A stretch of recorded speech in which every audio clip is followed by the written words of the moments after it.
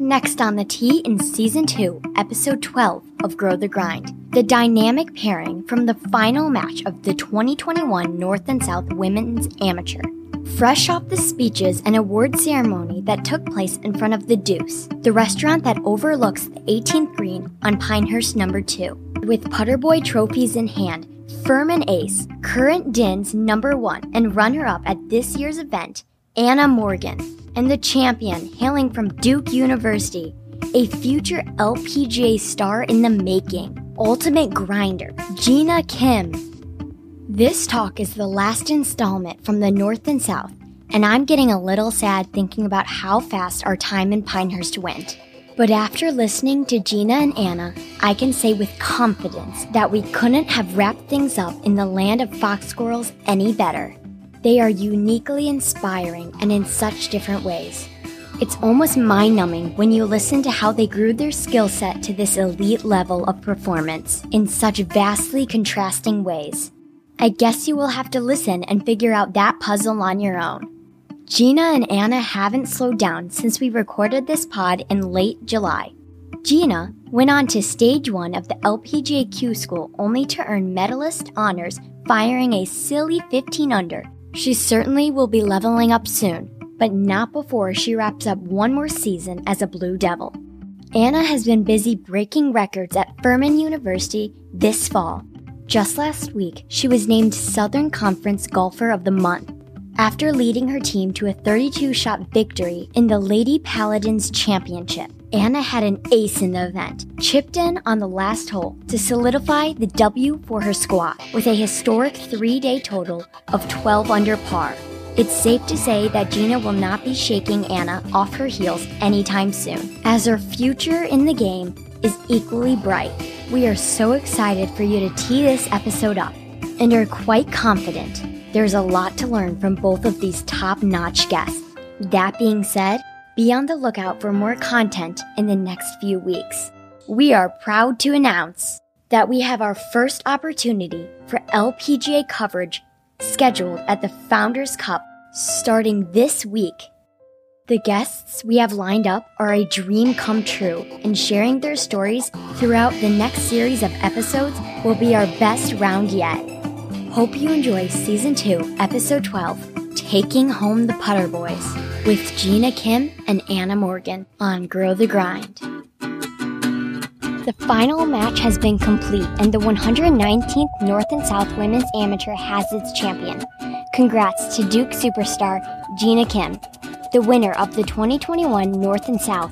Gina edged out Furman standout Anna Morgan in a hard-fought battle that took place on Pinehurst number 2. We had a short lightning warning that scared everyone off the course twice, but after that, it was all championship-level golf.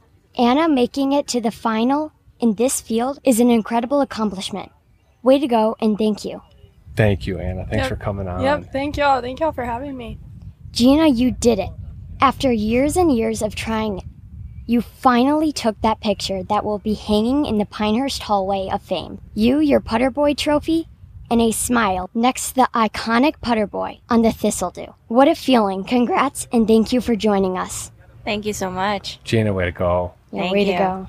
Dude, we got both of you here, and that just shows what type of human beings we have, because beforehand I said, hey, no matter what, final match, we're going to sit down and we're going to talk, and both of you were like, absolutely, I'm in.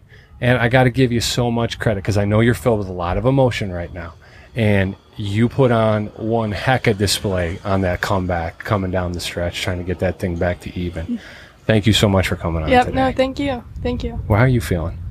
Oh, I'm feeling a lot of emotions too. I mean, this is my 5th year at it, so it's been 5 years coming, and we finally got it done. Yeah, you did. And I got to say, Anna, you've been here before. Yep. And I think the match play experience you had going into your senior year of high school, you qualify for that match play really young, probably set the tone for you as far as getting through this field. Is it ever been any better than this? I don't know.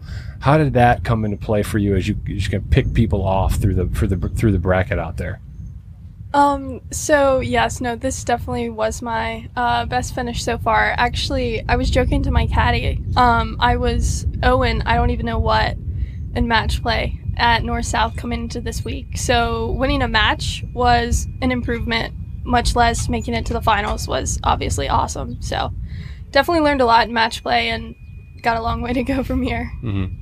Gina, what emotions are you feeling right now after the win?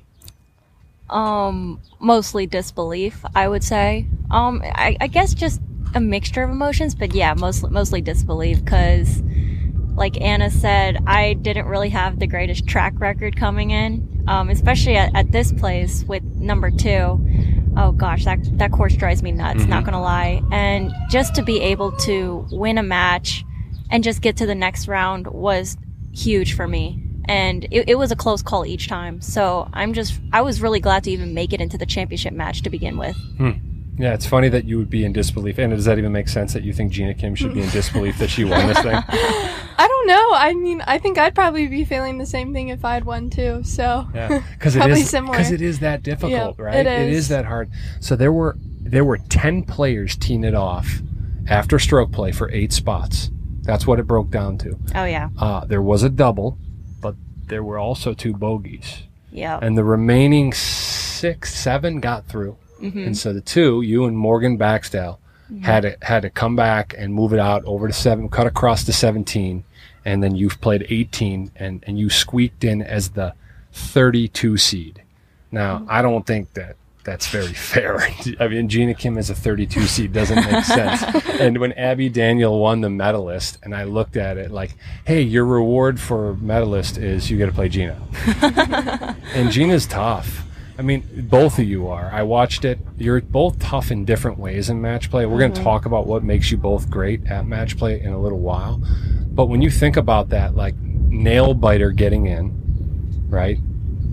19 holes again. And that 19 hole against Bags must have been like a total sweat out, because from what I hear, and we missed it, Allie, but you were with Addie, right? Did she tell you about that 18th hole against Gina in that match? Oh yeah, she was like, I don't know. Gina just came back with the 20-footer. She just fist bumped it in, and so you hammer in a 20-footer for birdie to force a 19. Yeah. What the heck? And then you go on and I saw her make a mess of that one a little bit. She was laughed. She put it in that bunker that I think's jail, and she just kind of gave it to you. So how do you do that stuff? I wish I knew too. I was just sticking to the game plan, honestly, and I really thought, you know what, today's the day to pack the bags and go home as usual. Nothing different here, but I don't know. I just took an 8-iron and I just felt so good about it. I guess it's just that player's instinct. You know, you just feel good when you grab a club, and I peered it and it was just perfect. And it faded right in towards the hole, and I got a 20-footer. I didn't even think that 20-footer was going to go in, to be honest. No. But it just sunk right in, hit the pin, sunk right in, and I said, shoot, okay. The man upstairs wants me to keep playing. He wants me to stick around, I guess. So that's how we finished it out.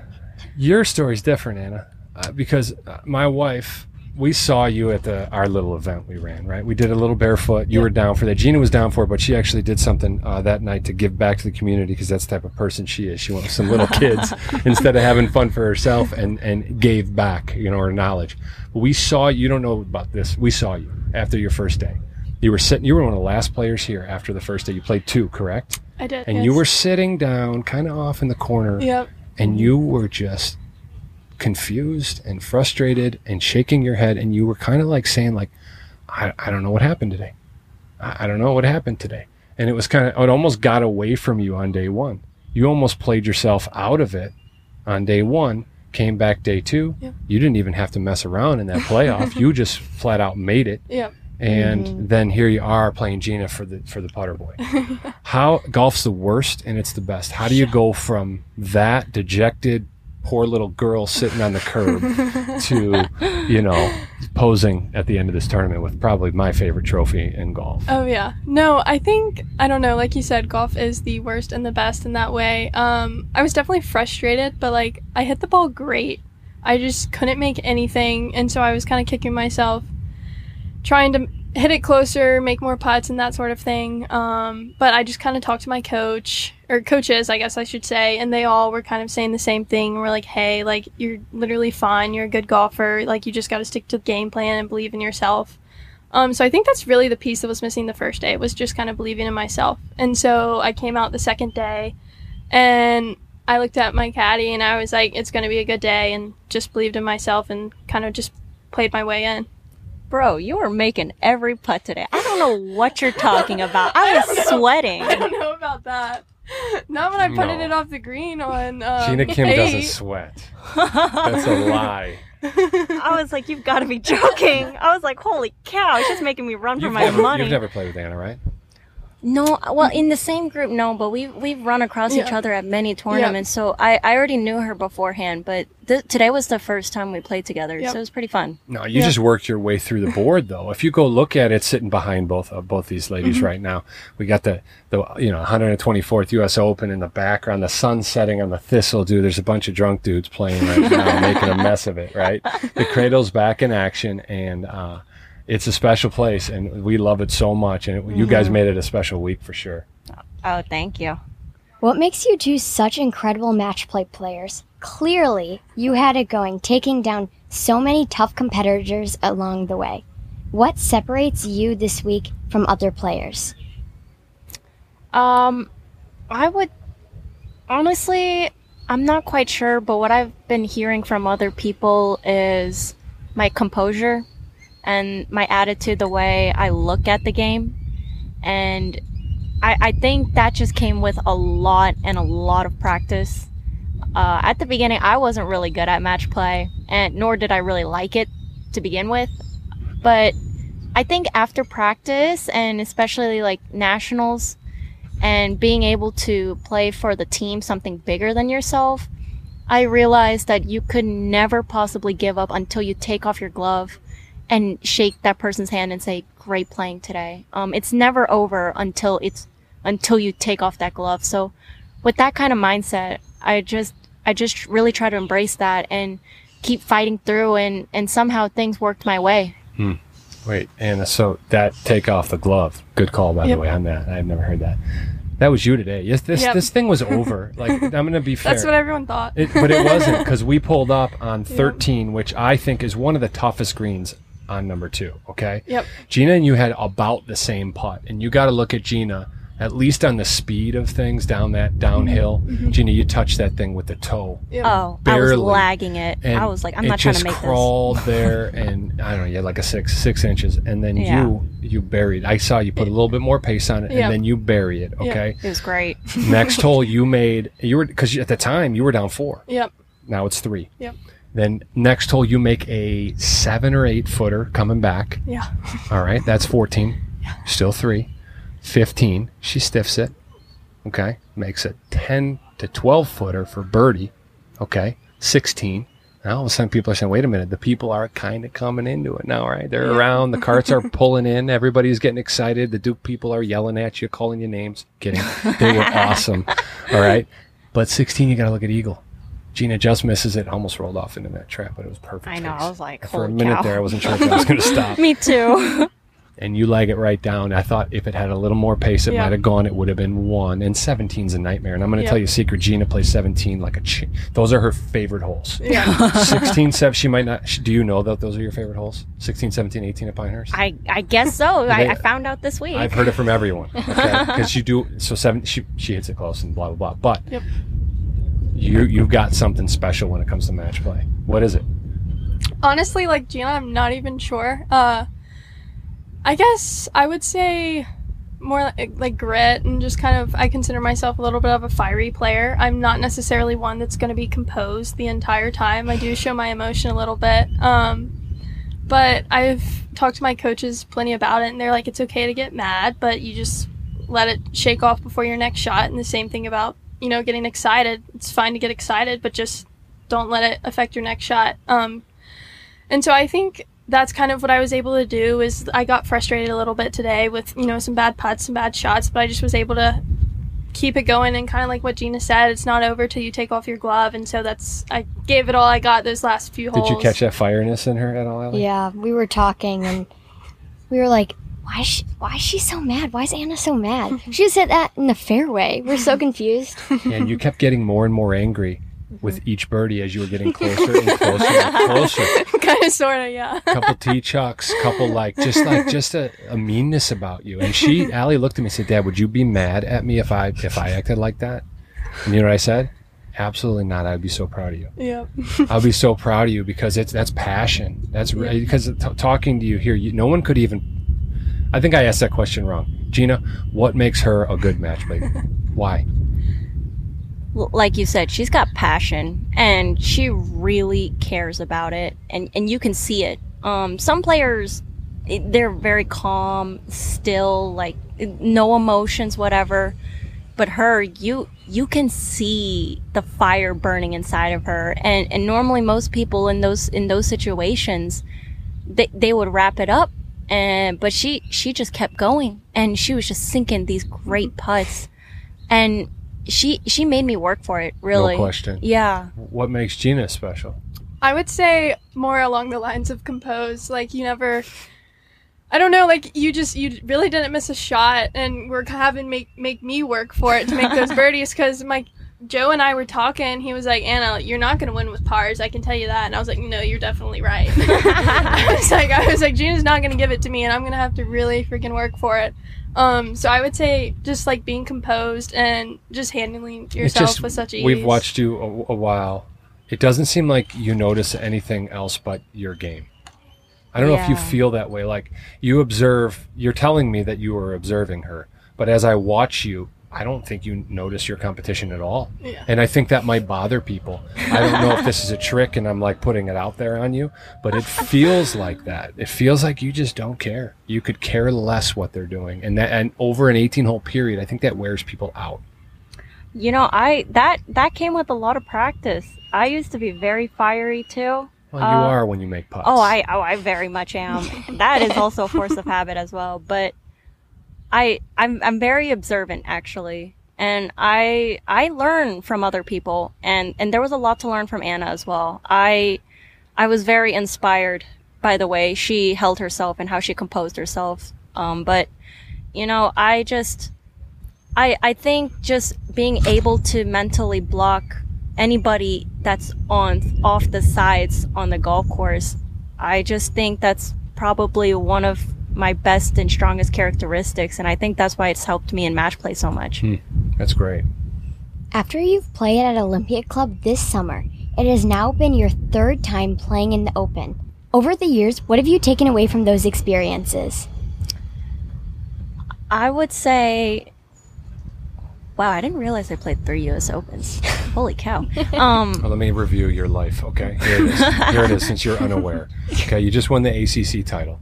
Individual. Yeah. You are a national champion at Duke. You've already handled that, okay? You already were the top amateur in 2018, which, by the way, you gave away like $108,000 for being an amateur. Yeah. Okay, that's too bad. I think there'll be more of that to come. You've played in 3. You've just won in North and South. You played in 2 unbelievable Arnold Palmer Cups. I mean, I don't know. Yeah, you've done a lot, I think, to review. So what do you take away from all of that? Because when you say, oh, I'm surprised I did it, it's to me, I'm like, why? I tend to be a very focused player, and I'm the type of person who's got to work for hours to get these type of results. I just cannot sit down and take a break. I'm just not wired that way. And I don't know, after just being so intensely focused on my practice, that when these type of wins come around, I don't think I really notice how big it is until somebody actually tells it straight to my face. But, you know, like you said, from the 3 U.S. Opens, I've realized that between amateur golf and professional golf, there's really not that much difference in terms of skill. I mean, it's very minimal, but it's the mental side that really separates them. And even within the professional circuit, the ones who make the money and the ones who don't, it's all really mental, in my opinion. So I I just think, you know, for people like Anna and people like me, I really do think we have a place there, and we can definitely go out and do well out on the LPGA. You're moving us in a direction that we want to go. First, you hear that. Your resume isn't like Gina's resume. No. It's getting there. You've won 2 big amateur events this summer, right? South Carolina, correct? Last summer. Last summer, South Carolina and the Carolinas. The Carolina. Yep. Mm-hmm. So you're starting to build that resume a little bit more. This is a big one for you. When you hear that and you feel, hey, look, I'm at this level, does that give you a ton of confidence? It does. I would say, I don't know what exactly, but this summer specifically, something just kind of seemed to click with my game, and especially more my like mental side. Like Gina was saying, that like that kind of is the main difference between each level, I would say, professional, amateur, and the good and the great.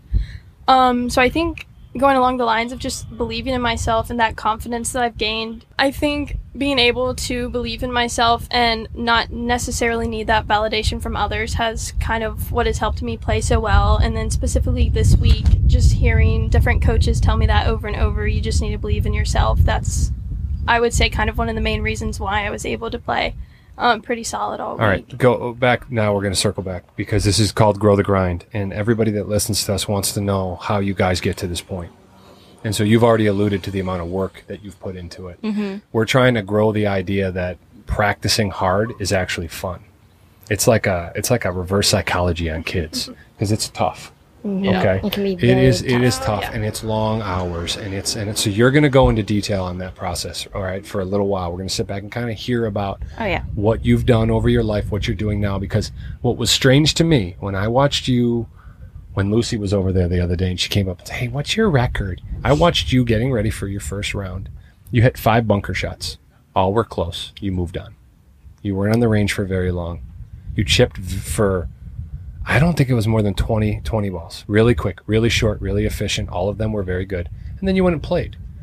I would argue that you spent 20 minutes to prep, not on the range, but just kind of on the, just over in that chipping area, which seemed like a short amount of time by comparison to other players. So I was like, man, what's up with that? And then you come on here and say, that's not how it goes. So tell us how it goes.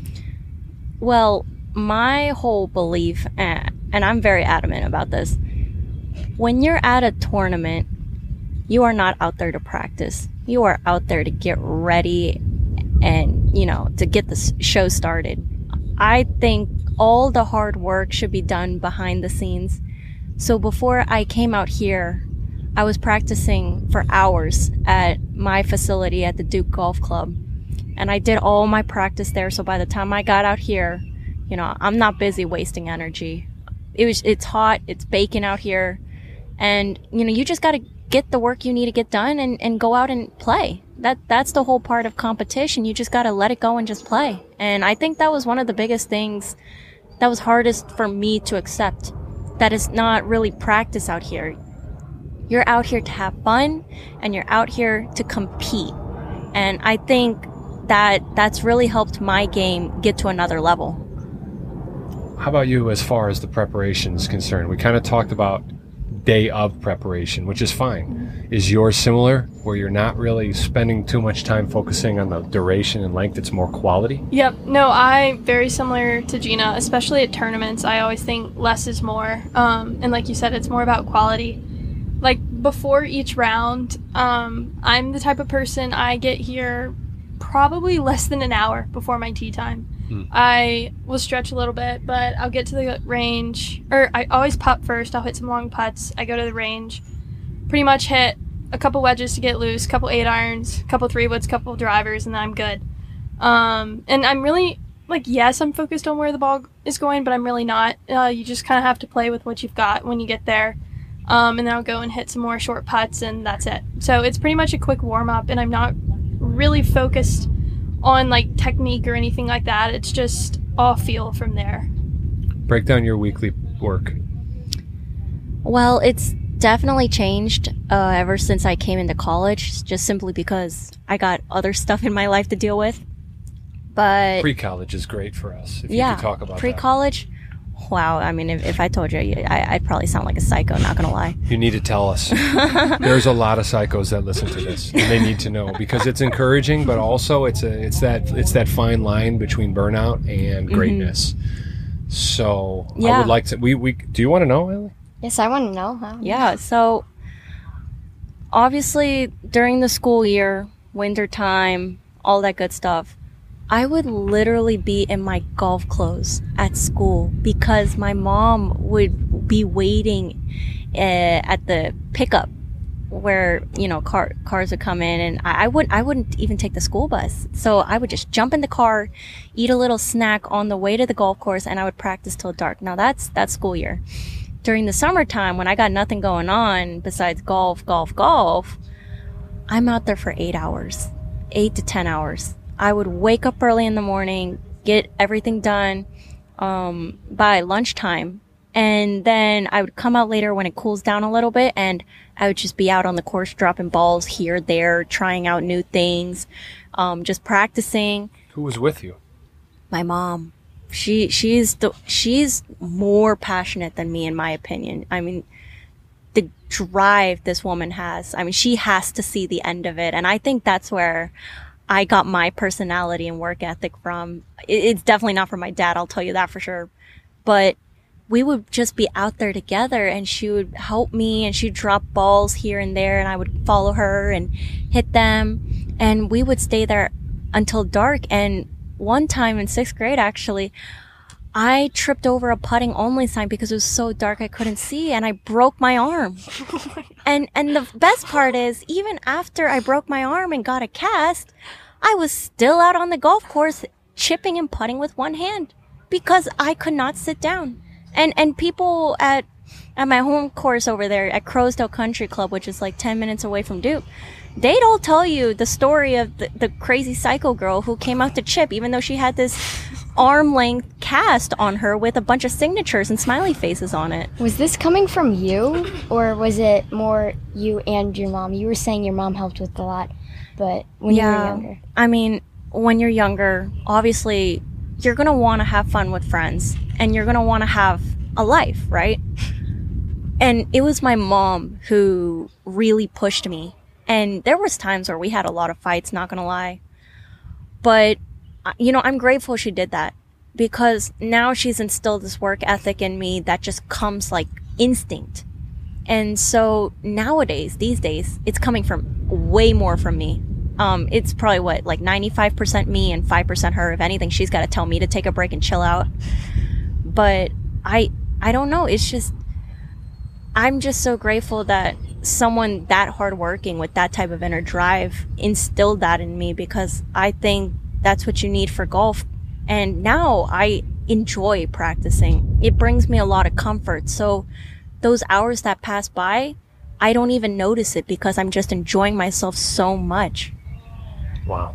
Did you break your arm over any chipping signs? When I was playing soccer, I broke my arm, but not golf. Oh, don't worry. I Can't promise say. you, I probably heard the surgeons laughing while I was under. I just know it Wait, for sure. why is this girl here? Oh, Yeah. because she's crazy. But Anna, for real, like that, you have your story, so you're right there. What is it? Are you crazy? Were you out for 8 hours a day from the age of 8 years old to Coach Brooks? So no. So I will say I have nothing but respect for Gina and appreciation for all the hours. That's practicing 8 hours a day from that young of age. I started out playing baseball, and I kind of loved all the sports. I played baseball, played basketball, and stuck with basketball till my freshman year. So I don't know. My mom's not athletic. She's not into sports. She would kind of take me where I needed to go, and then from there it just was kind of all on me. So not to say that I haven't put in that many hours, but mine was more, I just loved playing. I would go to the course, especially like during the summers a lot of the times, and I literally would just play like as many holes as I could. Sometimes it'd be 36, sometimes it'd be more than that. And just kind of messing around, creating different shots. I don't know. I used to spend a whole bunch of time on the range and then slowly kind of figured out that it wasn't a picture perfect swing, that a picture perfect swing wasn't really going to get me anywhere. It just really is such a game of feel, I think. So yeah, working on my swing and chipping and putting and that whole thing, but I think most of my hours just kind of come from playing. And then I don't know. I consider whenever myself, somebody says yeah. this, we've had a lot of people say this. If I really dig into you and interrogate you right now, Yeah. I think that you would realize that you spent far more hours and much more time grinding on short game stuff, putting drills, Yeah. pitch shots from 30 to 40 than you realize. Oh, it was showing today, all right. Yeah. I could see it. I don't believe you. Only because everybody plays. You went out and played a lot of holes. Oh, yeah, for sure. I've heard this story before. Are Yeah. you sure that's how it worked out? I really would say my coach at Furman will tell you too. You have to twist my arm to get me to practice short game, and I've gotten better about it over the years. But I really was like, as a young kid, my short game practice came from the course. Like, I would take a bunch of balls and I would throw them all around the green and I would hit different shots. But if you told me, if you're like, hey, go to this chipping green and go chip for 2 hours, I literally would look at you like you had 10 heads. No I would chance be like, you weren't doing I it. was like, you can't. It's like, there's no way. See, there's two kind of methods there. There's a lot of people that say, I need to create games. I need to create these challenges that I must complete in order to be able to just withstand the time Yeah. out on the chipping area or putting green. It seems like you're that type of player.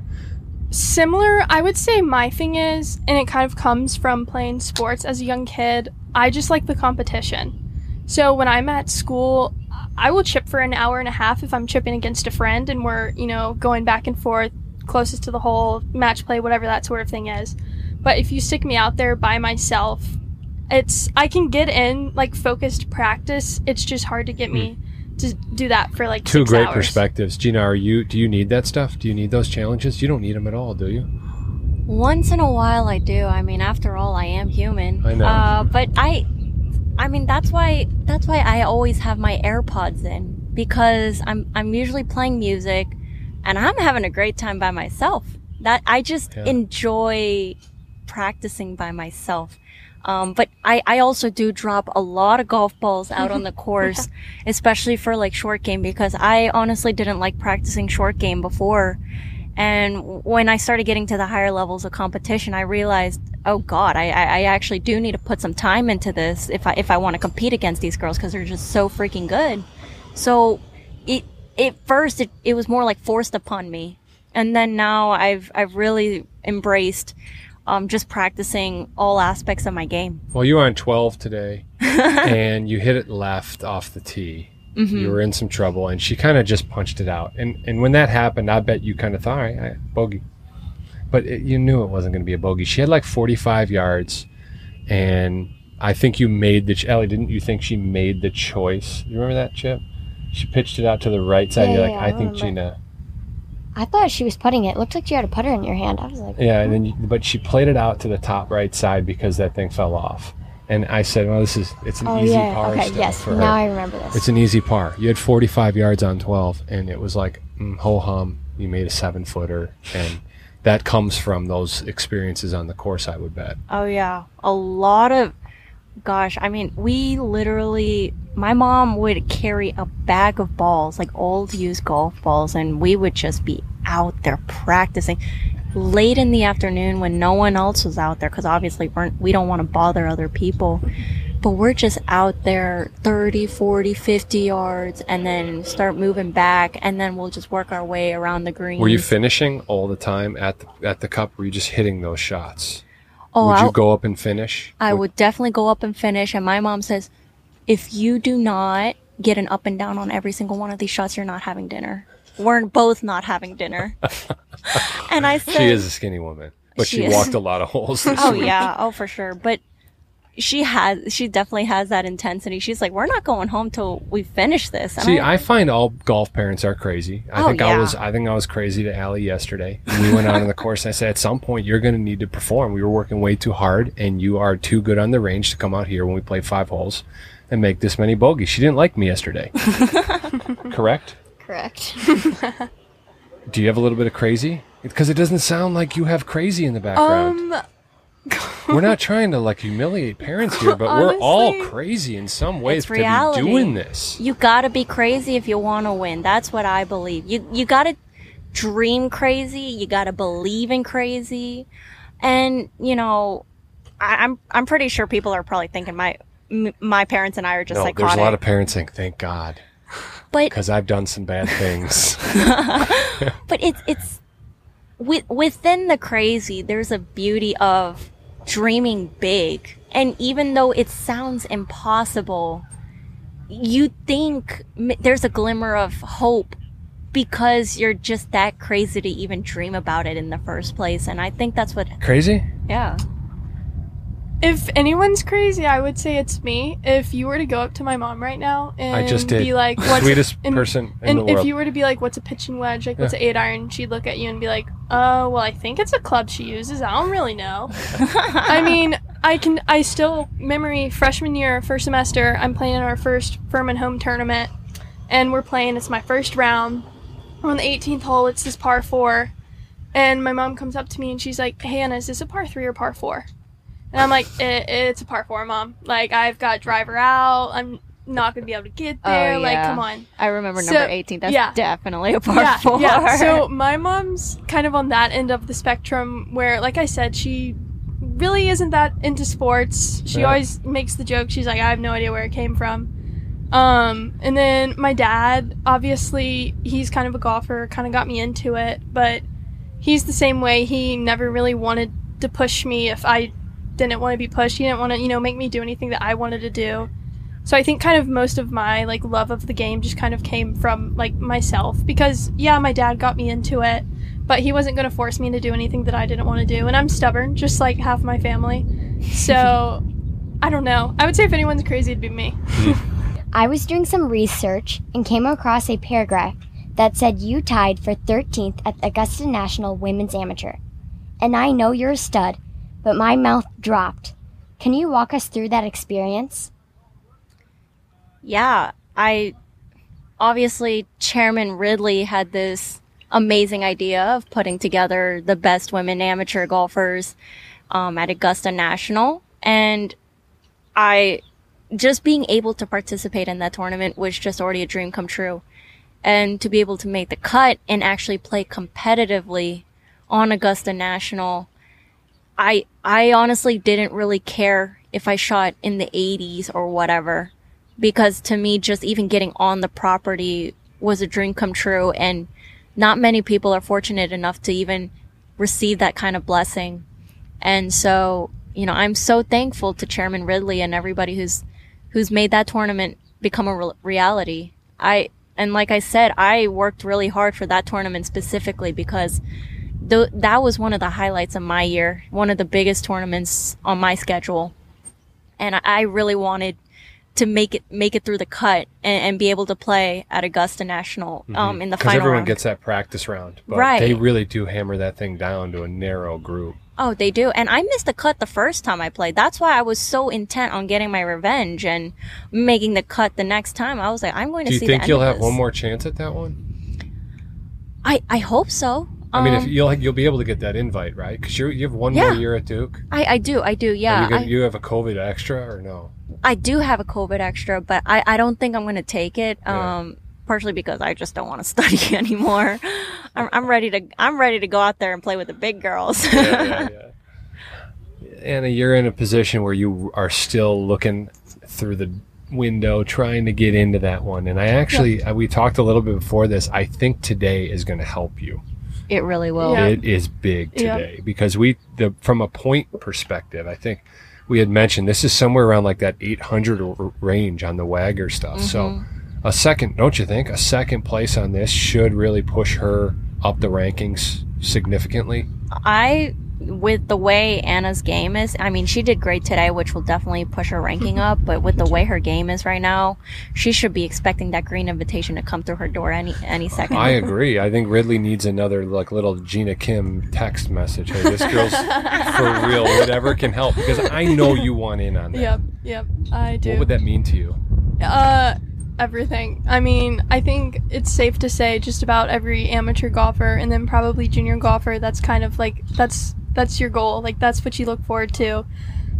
The Masters, you know, is like the coveted green jacket. Like, it's what everyone wants to go. Getting to watch is a big deal. Getting to just go and watch at the Masters is a big deal. So I think it's safe to say pretty much anyone or any girl that plays golf, they'd be crazy not to want to play. So it's definitely my number one goal at this point is just getting my ranking up and hopefully earning that invitation. Oh, you're getting in. You're going to get in. I hope. You know, if your mom's ever bothering you, I'm always available that week. Because I'm entertaining at the least on the bag, I would say. Oh, my God. So just keep that in the back pocket. I know you got 6 options, Anna. You got like probably like that. 150 people. Something you like could that. Oh, gosh. That's all right, Allie. You'll get me there, right? Yeah. So you guys both play Carolina golf at Carolina schools. Does playing for Duke and for Furman give you an advantage in a tournament like this? Yeah, the North and the South. You've got these greens everywhere out here, Yeah. don't you?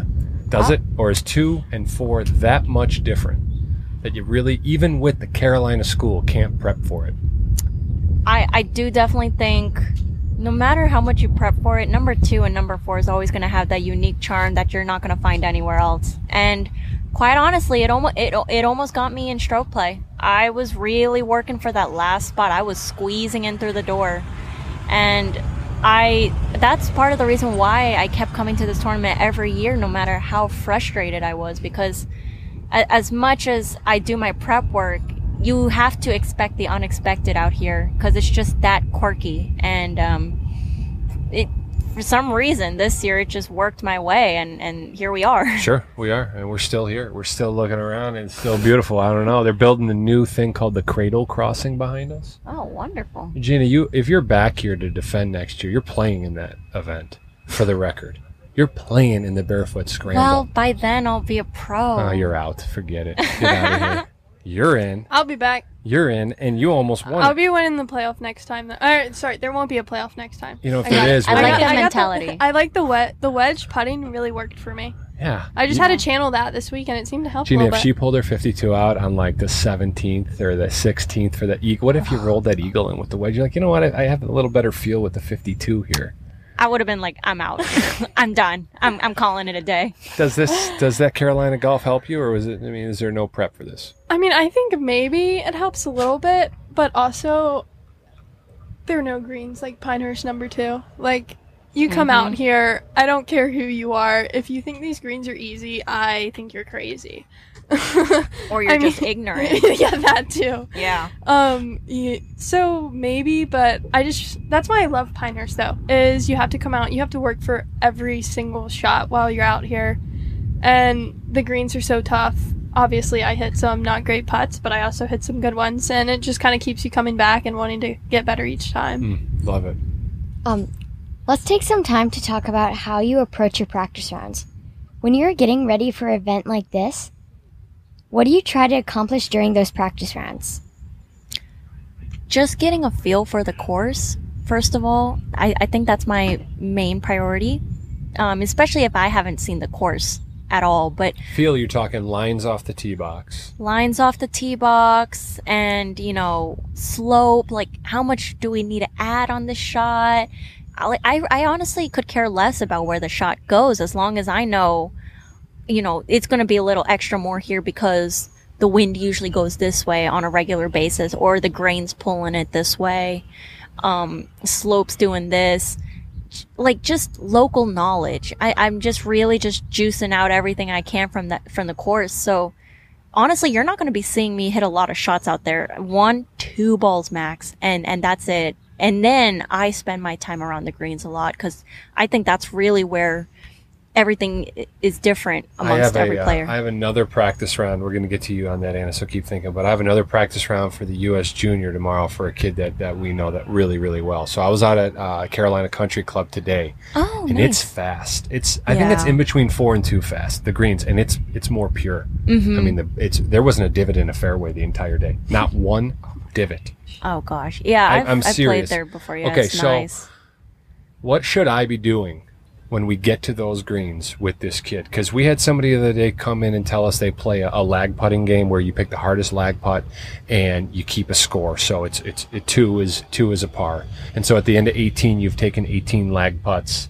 And if you're, it's 3 over, that's actually pretty good when you really challenge yourselves. Mm-hmm. Some other people do chipping games where they take 3 balls and then they'll play the worst of them and try to be, at or under a number. Do you do any of that? Do you recommend any of that? Or is there something that you do around the green specifically that works really, really well from a prep perspective?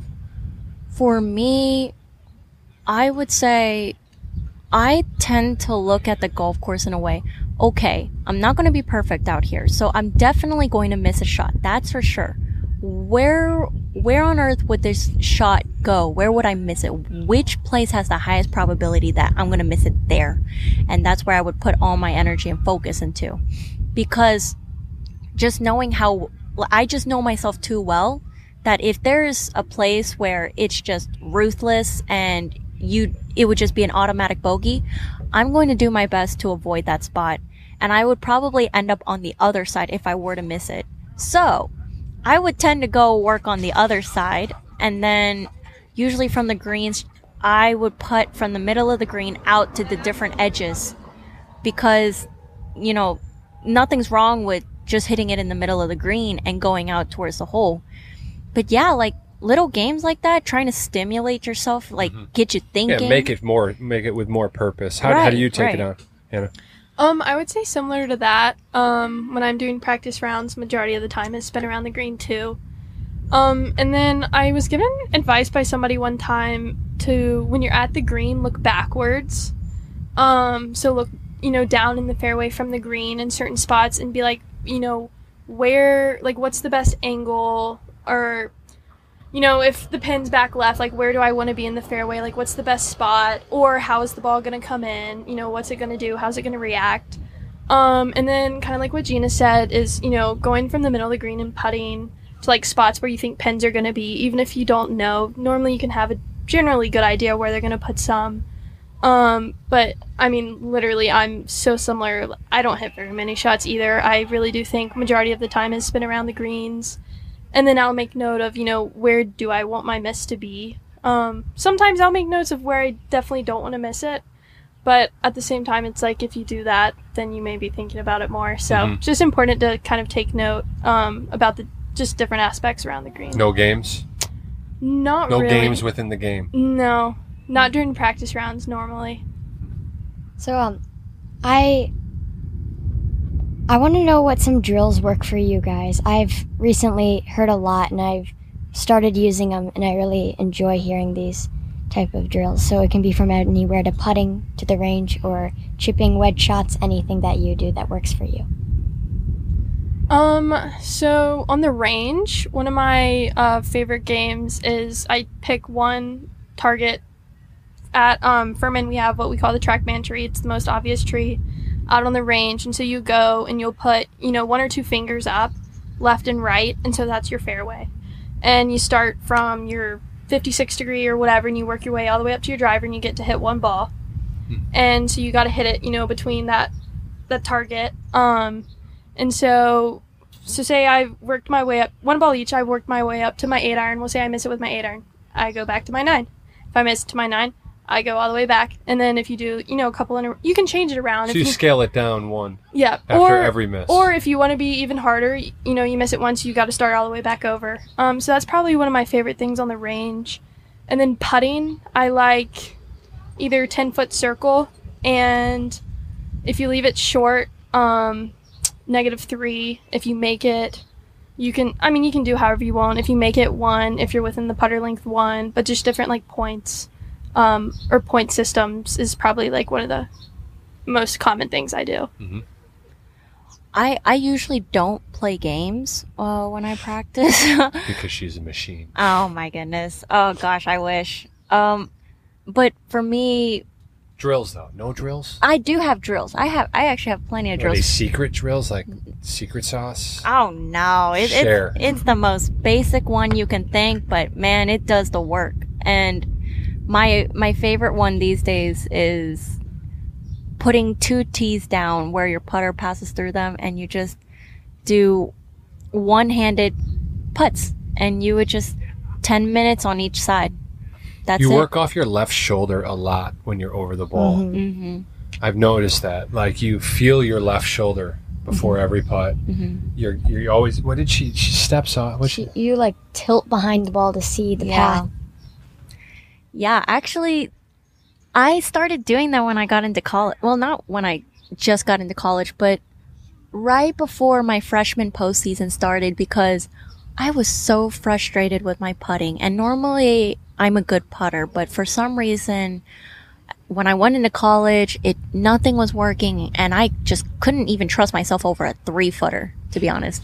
And my assistant coach, John Whithouse, he's amazing with short game. He actually specializes in that.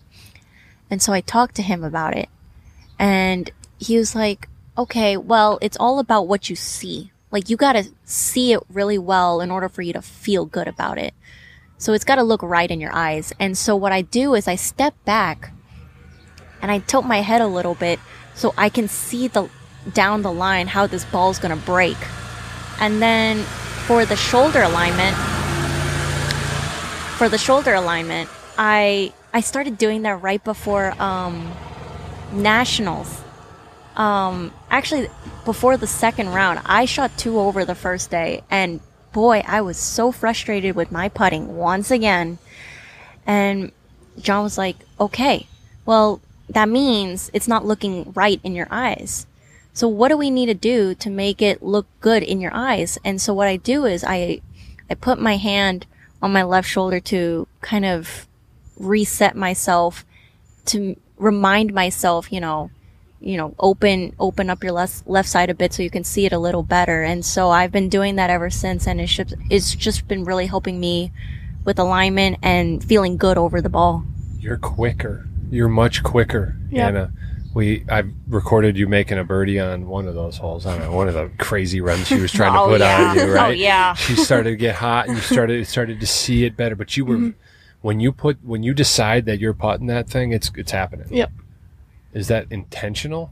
It is. So I've always kind of been like, putting's probably my weakest part of my game. And a lot of that just comes from the mental part, just kind of second guessing. And especially like this past year, I had a bunch of trouble with my putting. I think this is my 3rd putter in the last month and a half. So safe to say, yeah. So safe to say, just winning everywhere, but safe to say, changing putters. Yeah. But so my thing is, like, my routine. I look at it from my side. I look at it from the opposite side of the hole, and then I normally go about halfway on the putt. If it's 30 feet, I'll split it up, but 8, 10, 15 footer, I normally go about half and just kind of feel how I think it would be from there.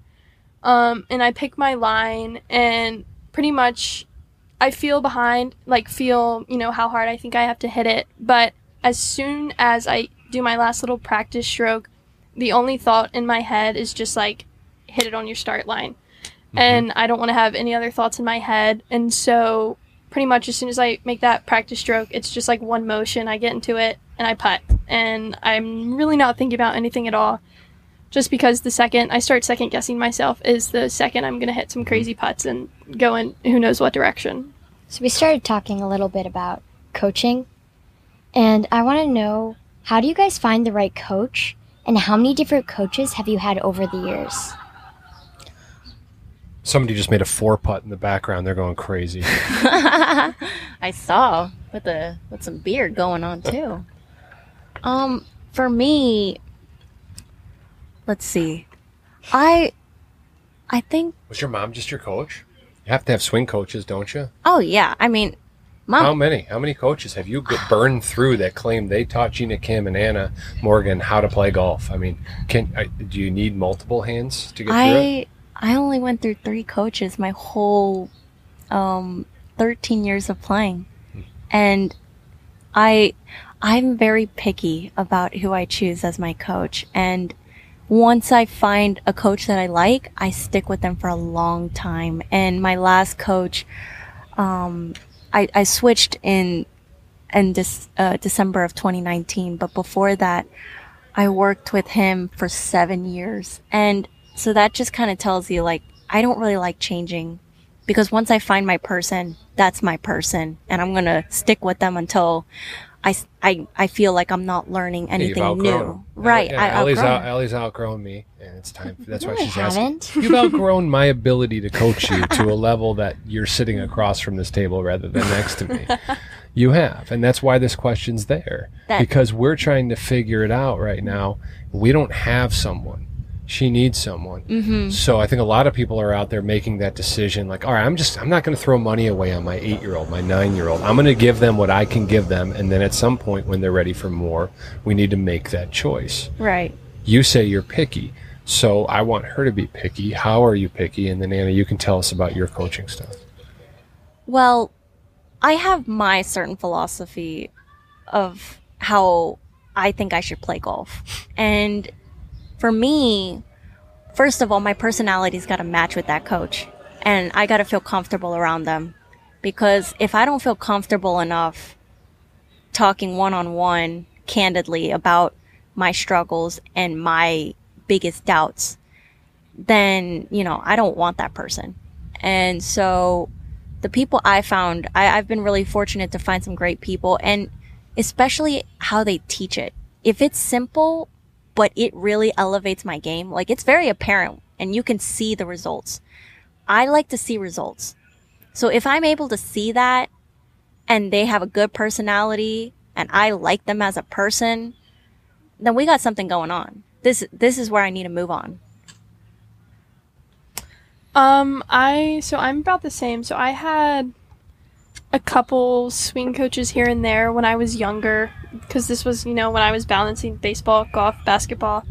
But my current swing coach I've worked with, so I'm 20 since I was 11, I want to say. So I've been with him pretty much the whole time. So kind of like Gina said, you just want someone that you're comfortable with.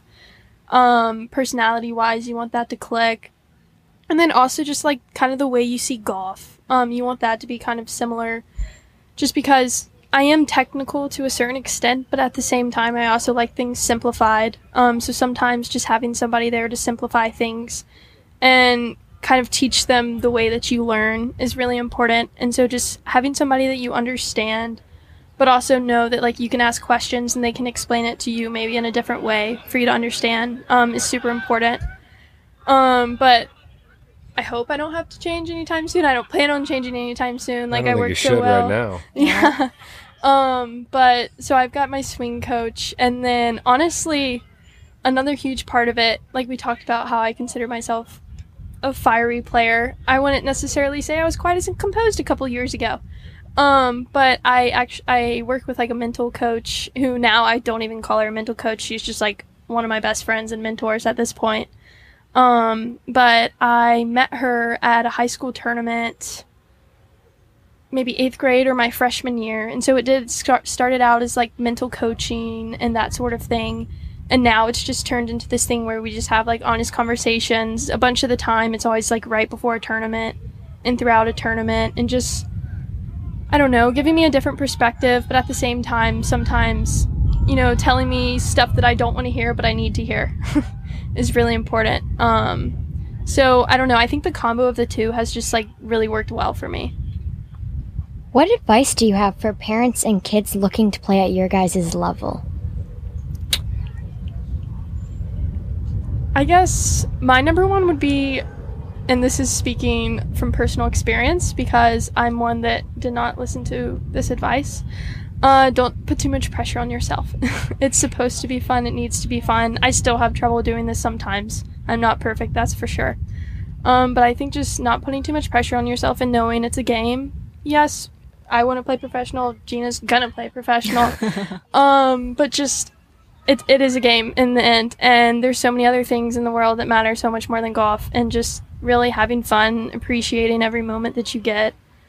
And meeting people along the way. I think that's probably been one of my most favorite things, as all the junior golf friends and people, even if they're not necessarily golfers, the people that work at tournaments and that sort of thing, just meeting all the people throughout my golf career has been awesome. Yeah, like Anna said, especially for those who are getting into the recruiting process or are already in the recruiting process, not to rush. I think that was my biggest hardship, was that back then when the NCAA rules were a little looser, people in 8th grade would be committing already. So me, as who just finished 9th grade, I think it's the end of the world and I'm a late bloomer or something. And now that I'm in college and I see my coaches having to go out and recruit now that the dead period's over, I'm like, holy cow, these kids are like, they're actually kids. They're only 14, 15, who are already like ready and dead set on committing. And I'm like, was I like that back then? I can't believe it, because, these coaches got to make a huge gamble on who they think is going to be the next superstar. And also, not just that, you end up missing out on some of the best years of your life just being stressed out about this. So, you got to really enjoy it. And when you start to enjoy it, the college coaches see that too, because not everything's about results. They want to know how you are as a person as well and see if you get along with the team, because team chemistry is just as important too. You guys have given us some of those moments, this week. Thank you for that. You talked about it, Anna, and obviously Gina, you too. You guys have a really grounded perspective on this process. But that comes with experience. It comes with a lot of failure. It comes with a lot of glory. But along the way, you've had a pretty cool road to get to where you are right now, and it's just getting started. Today you were taking naps in Donald Ross's house. That's what we hear, right? Oh, yeah. So in between the championship match and the lightning delays, Gina fell asleep. I don't know, Hannah, if you were right behind her. I saw her. That's intimidating too. This girl's taking a nap on me. It was actually really funny. I went to the other room to grab my phone because I was watching the Open. I was getting so into it. We all were huddled around the TV. And I look and I did a double take and I was like, Gina is passed Gina's grandpa out. sleeping on Easter morning over laying there. Down. I was like, no way, she's actually asleep. And sure enough, I was like, oh no, she is not moving an inch. She was gone. That was one of the best naps I've taken in my It lifetime. worked for you, and so you've been here with us now. It's been 12 hours. It's been great. It really has, and so we're very proud of you. We thought that this tournament went great. Yes, definitely. The North and South scoreboard is complete and our champion has been crowned. Another big thank you to Pinehurst Resort, the North and South, and tournament director Matt Nunez for giving us access to this week's event. Gina and Anna, this was too good. After a long day, 2 long days actually, you sat down and gave us such an amazing episode. Hope to see you both play again.